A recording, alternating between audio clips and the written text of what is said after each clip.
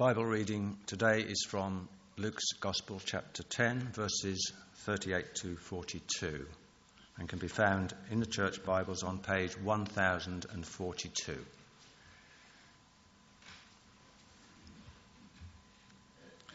At the home of Martha and Mary. As Jesus and his disciples were on their way, he came to a village where a woman named Martha opened her home to him. She had a sister called Mary, who sat at the Lord's feet, listening to what he said. But Martha was distracted by all the preparations that had to be made. She came to him and asked, "Lord, don't you care that my sister has left me to do the work by myself? Tell her to help me." "Martha, Martha," the Lord answered, "you are worried and upset about many things, but only one thing is needed. Mary has chosen what is better, and it will not be taken away from her." This is the gospel of the Lord.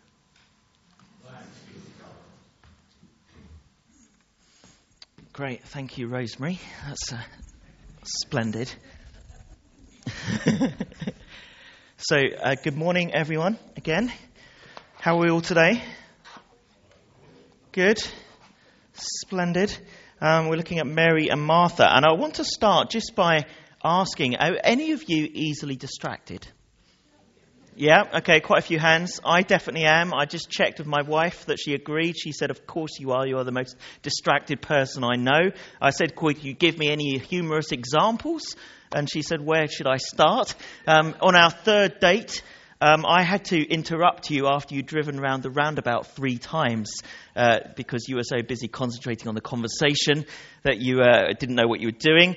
She now says I won't bring up any difficult or thought-provoking subject in the car for fear that you'll go the wrong way or crash. She then pointed out an incident that happened a few months ago, which was we were going to Sainsbury's on our way home. We had friends to visit. We had to get a few last-minute things. And so we were in a bit of a rush. Clara, Harry wasn't here then, so Clara, Kate and I.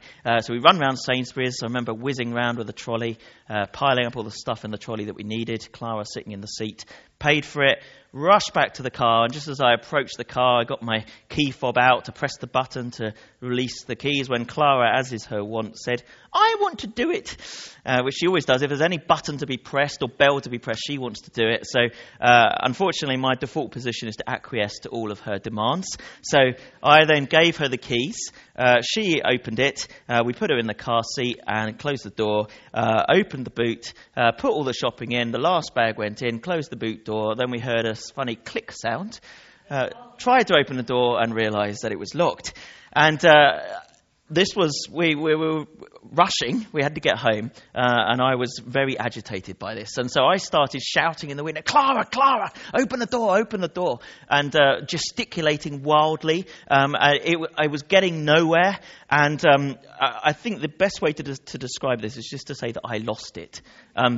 I basically went mad. I said, "What are we going to do? What are we going to do? This is awful." And at which point, as various kind of, they have the Sainsbury's in Guildford, they've got those people who clean the cars for you. They're all looking concerned, what's going on. And Kate just said to me, "Tom, get over there," and sent me to another part of the car park. And 3 seconds later, she had calmly persuaded Clara to open the door. So there we go. What's the point? The point is that sometimes things that seem important, that actually aren't that important, can distract us from something that really, really is important. Acquiescing to all Clara's requests is not that important and probably isn't a good long-term decision. And yet there are things, aren't there, that we do all the time, that we listen to, that we allow to preoccupy us, that we actually put first, which actually prevent us from missing far more important things like getting home safely or even getting into the car at all. And the reality of it is that this can happen to us all. So many of us put up our hands to say we are distracted, but we all get distracted. Obviously not during my sermons, but generally in life, whether it's things we're excited about, things we're really interested in, things we're responsible for, things we're anxious about, things we're hoping for, it's easy to find ourselves preoccupied and missing something that is actually way more important. Let's be honest, it happens to us all. So does anyone here find themselves feeling sorry for Martha in this story? Anyone? Yeah, again, lots of hands. I can see why. Because the fact is that Martha is a person we can easily identify with. Why? Because here are some of the things that we may have in common with her as we think about our feelings and our lives here this morning. We're busy and we feel slightly or even very overwhelmed. We're concerned about how others think about us and what we think of them. There were just so many good things we could do with our time, but there's not enough time to do it all. And yet, in the midst of all that, we want to serve Jesus and to do our best for him. And that's why I find this this passage, so short that it is, so powerful, and why I wanted to make sure that we got to preach on it in this sermon series. Because it's not actually a passage about people who are rejecting Jesus or who are far away from him, as so many of the gospel passages are. It's actually rather about someone who is following him and is actually doing very little wrong, and yet who is deeply challenged by what Jesus has to say, and who may still be missing the point or missing out on so many of the blessings that Jesus has for them. So what are some of the telltale signs or symptoms that we're in that situation, as we all sometimes will be? Well, maybe it's that we're feeling anxious about meeting the expectations of others or ourselves. Maybe we're feeling weighed down by our responsibilities. Maybe we're feeling out of control and unsure whether God is in control of our lives. Maybe we're feeling spiritually dry or unfruitful. Or maybe we're feeling demotivated and resentful, as we seem to be doing all the work. In short, as I hope will become clear, this passage is relevant to us all. So what I want us to do now is just invite God to speak to us through it, and just bring to him, as it were, those things that we're weighed down by, that we're anxious about, that we feel resentful about, that dryness that we may be conscious of. And let's just bring it to him now and invite him to speak to us together. Father, thank you that you call us to be honest about where we're at with you, about the things that weigh us down, that cause us fear and anxiety, a sense of burden, the dryness that we feel, even the resentfulness that we feel, that sense of being overwhelmed or responsible for too many things. Lord, we just bring these things to you and pray that now by your Spirit, through your word, you would minister to us and release us from all you want us to be released from, and reconnect us with you and your Son, Jesus, through your Spirit. Amen. Okay, so this is what we're going to cover in this sermon. We're first of all going to explore what's surprising in this passage. Always a great place to start with any passage that we find. Then we're going to think about what is truly important in life.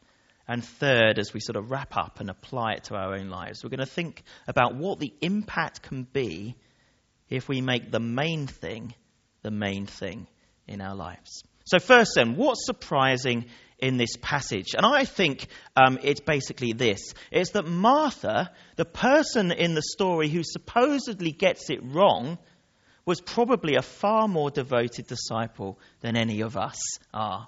So whatever mistake Martha made, actually it's something that even the most devoted Christians among us could also make. And at first glance, it doesn't even seem to be a mistake at all.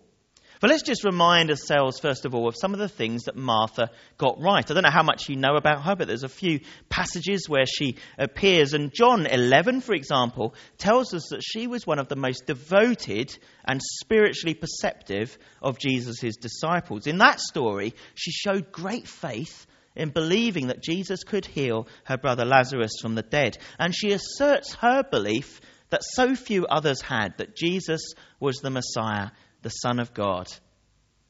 She was one of the first to recognize him for who he is. And yet here in this story, well, we still actually see her showing great devotion. When Jesus comes to a village, it's Martha who received him into her home, and not just him, but his 12 disciples. This isn't just one extra for dinner, it's a whole football team and 2 subs as well. And it was love and devotion for the Lord that led her to go to an enormous amount of trouble. Verses 40 to 41 make that clear. To entertain him as worthily as she possibly could. And that would mean, we can imagine, can't we? Preparation of the guest rooms, the buying of provisions, cleaning the house, baking and serving of the meals, the washing up and clearing up again. It was an enormous task. And that would naturally leave very little time to sit and listen to the Lord talking. Not that she wouldn't have wanted to, of course. But clearly she believed that there simply were certain things that had to be done when you were entertaining as important a guest as Jesus. And so you can just imagine her consternation, can't you, when her sister seemed to be making no effort at all to help. After all, she lived there as well. So in Martha's mind, there was no obvious reason why Mary wouldn't do what the occasion demanded and join forces with her sister. And yet, whilst Martha is pulling out all the stops to honour the Lord, Mary left off working and went and sat at the Lord's feet and listened to his word. It meant that Mary was getting all the pleasure and Martha was getting all the work. And in Martha's eyes, this simply wasn't fair. But if that wasn't bad enough, what made it even worse was that Jesus was doing nothing about it. Indeed, it seemed to be that he was actually condoning and encouraging Mary in what she was doing by letting her just sit there and by talking to her.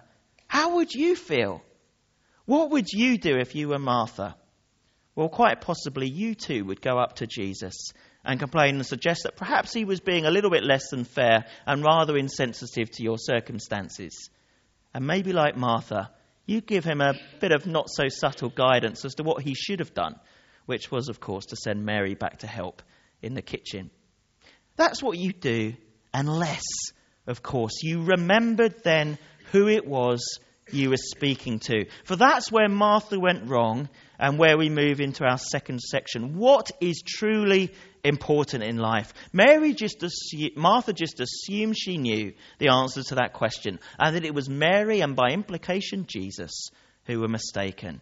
And yet the man she chastised was the one she called Lord, who had healed lepers, the blind, the lame and the dumb, who had calmed the storm, had fed the 5,000, had walked on water, and whose wisdom and spiritual insight and miraculous powers were unprecedented, who claimed to be the Messiah and who she herself recognized to be the Messiah. So Martha, might it just be possible that in this little family dispute where Jesus, the Son of God, surprisingly doesn't seem to be taking your side, might it just be possible that it's not him who's got it wrong and not even your sister Mary, but actually Martha, it might be you. And so gently but firmly Jesus corrected her. And it was not that he underestimated the importance of service. Actually, in chapter 12 of Luke, he teaches several parables about the importance of being ready to serve faithfully and fairly at any time. And the Good Samaritan and the sheep and the goats and other parables made the same point. It does matter what we do and how we serve. But the point Jesus is making in this passage here today is this. When he visited Martha's house, he was on a journey. Verse 38 makes that clear. And so the time he had to spend with the sisters was limited. And when he left, it would be a long time before he was back again. So the question was this.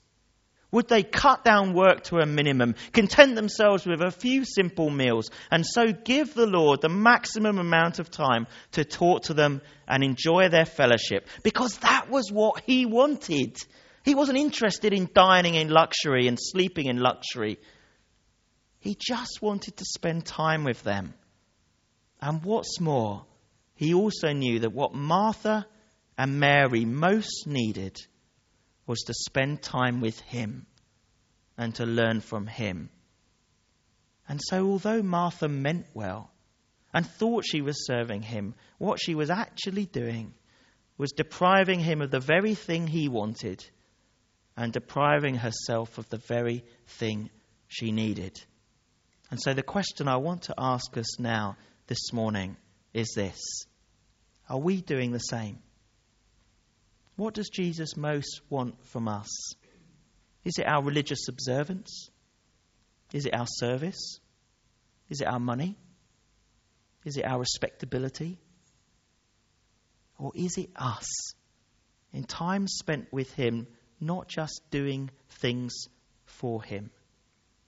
And it's in this understanding of what is most important that Mary and Martha differed. That was the cause of the dispute. And the crux of the matter that Jesus addressed once Martha had got off her chest the anger and resentment she was feeling was this: as he lifted the blinds from her eyes, and he did it so simply and memorably in verse 42 with those words of comfort, "Martha, Martha, you are worried and upset about many things." But then we get the verdict: but only one thing is needed. Yes, Martha, all that service, all that food, that impeccable accommodation and everything else is all very nice. But only one thing is needed. And that, Martha, is you. Not the things you're doing for me, but you here, talking and listening to me. Even though it offends all your prior Jewish assumptions about what's important in our culture to honour a special guest with amazing hospitality, just as so many cultures around the world still do today. For only one thing is needed, a thing that has nothing to do with shopping or cleaning or baking. And here are the words of judgment. Mary has chosen what is better, and it will be not taken away from her. For she understood that time with Jesus was short. She understood that his mission was not to receive hospitality, but to make disciples.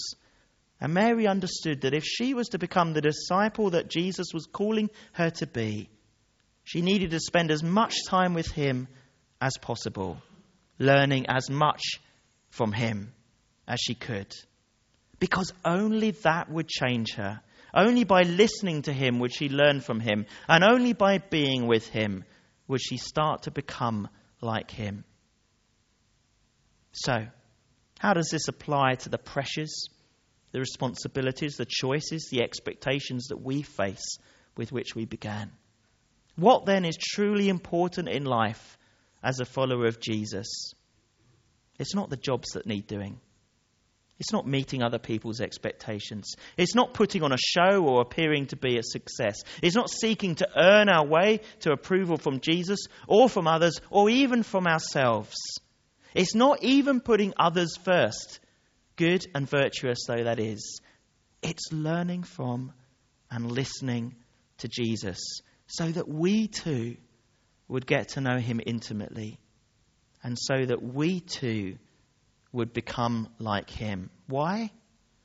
Because if we get that right, everything else will look after itself. This is the starting point, the motivation, the life spring and the foundation upon which we can then serve Jesus and the world. Because it's by doing that that we become different people. And it's by becoming different people that we make a difference. That people notice God in us, and that people come to faith, and that we can change the world. I am the vine, you are the branches. If you remain in me and I in you, you will bear much fruit. But if you don't do that, if you don't listen to Jesus, well, his words continued, apart from me, you can do nothing. Mary was remaining in him as she listened at his feet. Martha was too focused on what she could do for him rather than on what he could do in her. Remaining in him is not simply about allegiance. It's not just saying, I belong to Jesus. It's about sustenance. It's about dependence. It's about his presence in every situation that we face and every decision that we take. And what does that mean practically? It means that a life consisting of serving Jesus but rarely listening to him or even talking to him is way out of balance. Martha wasn't giving Jesus a chance to talk to her, whether he wanted to or not. But to follow Mary's example, the better way is to be willing to take time out and listen to Jesus whenever he has something to say, and staying close enough to him that we actually notice when he does. Whether that's directly in prayer or indirectly through the Bible, it's about always being hungry to learn. And whenever we feel we've lost connection, lost some of that intimacy, coming back to him until that rootedness, that connection is restored. So, on to our brief and final section. What's the impact of living this way then, the better way, and listening to Jesus? When we get back to spending time with him, what starts to happen? Well, we start to see things as they really are. We realize how far away we are from holiness, but we find ourselves drawn towards it as we focus on Jesus. We move from feeling out of control to Jesus being in control, with all the peace that that brings. We stop trying to earn God's favour, but simply accept and rejoice in his grace. We start to let go of a compulsion to meet other people's expectations, and instead, knowing we're forgiven and loved and affirmed by Jesus, seek simply to glorify him. We discover that we become more sensitive to his prompting and guidance, and more fruitful conversations start to arise. And we begin to notice, and others begin to notice, that as we serve Jesus, it no longer looks like a chore, heavy going. We no longer feel resentful. And we find ourselves simply enjoying the pleasure of doing his will. And we start to realize those things that we were worried or preoccupied about before no longer have such power. We can sit lightly to them, confident that Jesus is carrying those burdens for us and that they are completely safe with him. And we start to re-experience that joy and that satisfaction, that fulfillment that only walking with Jesus can bring. So, where are you at this morning? Will you lay down your anxieties, your pressures, your burdens, and give them once more to him? Will you acknowledge that though everything else feels important, only one thing is actually needed? But it might be the one thing that we've forgotten to do. We may have forgotten. We may have grown distant from our first love. And it's not your volunteering, it's not your giving, it's not your church attendance, it's not your morality that he most wants. It's you. You in intimate relationship with him, where there's no agenda that you're bringing to it, no conditions, no time limits, no hesitation, but you're simply giving yourself because he gave everything for you. So I want to give us now the opportunity to respond. Do you want to get back to your first love? Do you want to reconnect with him? Do you want to leave all those anxieties behind and just place them at his feet? Do you want to make the main thing the main thing? Do you want to pursue the only thing that is actually needed, so that everything else will look after itself? It's Valentine's Day today, as we know. The opportunity I want to give you this morning is to give your heart back to Jesus. If you're in a situation as I am, where you know that you want to take a great step forward, where you want to get back to that place of listening to him, of everything you do immersed in his presence, where you are hearing his voice whenever he speaks, and you're willing to respond? Is that what you want and need today? That's what Jesus offers us. And this is an opportunity today to make that step, to give him your heart once again, and to receive everything that you need and so much more beyond. This is what we're going to do. In a moment, I'm just going to ask us to stand, and we're going to invite God's Spirit to use his word and just to speak into our lives as individuals and show us what he wants us to do next. So let's do that now. Why don't we stand, if you feel able to, that is.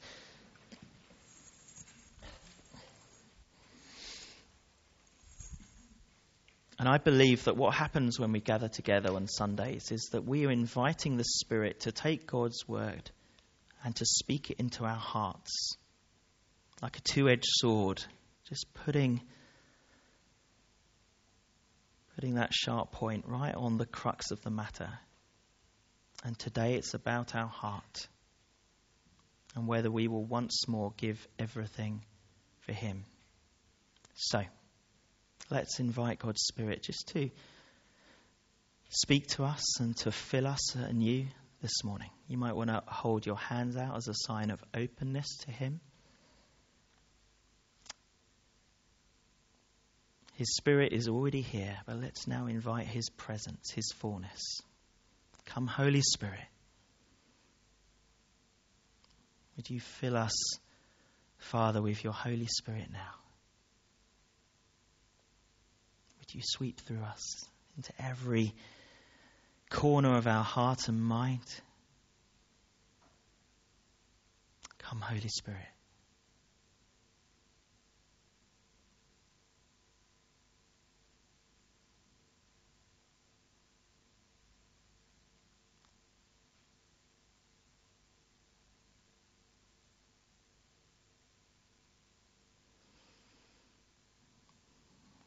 And Holy Spirit, as you minister to us now, I pray that you would speak to every one of us here today.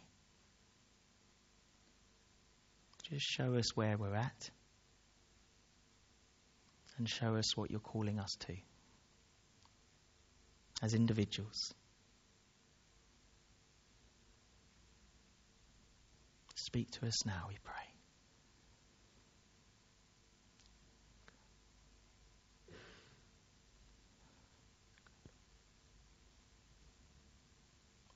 More of your Spirit, we pray.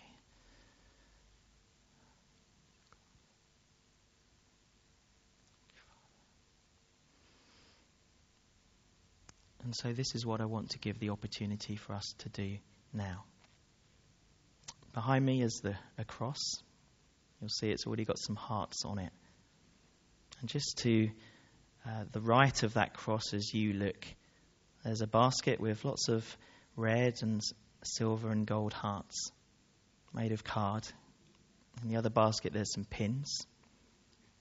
And in your own time, over a couple of songs of worship that the band will come up and lead us in a moment, I want you to do this. If you feel you need to take this step forward today, if you want a new level of intimacy, if you want to give your heart without conditions back to Jesus, then in your own time, just come and take one of those hearts, take one of those pins, and just pin it to that cross. And then what I'd invite you to do is one of three things. One is that you'll see there's some kneelers here around the steps. There's also some chairs gathered around there. You can also just sit on the floor or stand and just take some time worshipping, listening to Jesus, saying to him whatever you want to say to him, knowing that he is there encountering you by his Spirit. Or you might want to take the opportunity to seek some healing prayer. We've got our prayer for healing teams. They'll be in this corner, in this corner and also I think at the back as well.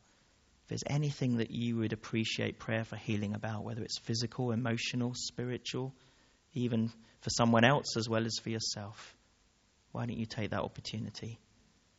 Or you might prefer, for reasons of comfort or space or whatever, if you've still pinned that heart to the cross, you might want to go back to your seat and just spend some time praying and listening and worshipping. So we've got lots of time. This is a golden opportunity for you. It's a safe place where you give your heart again to Jesus.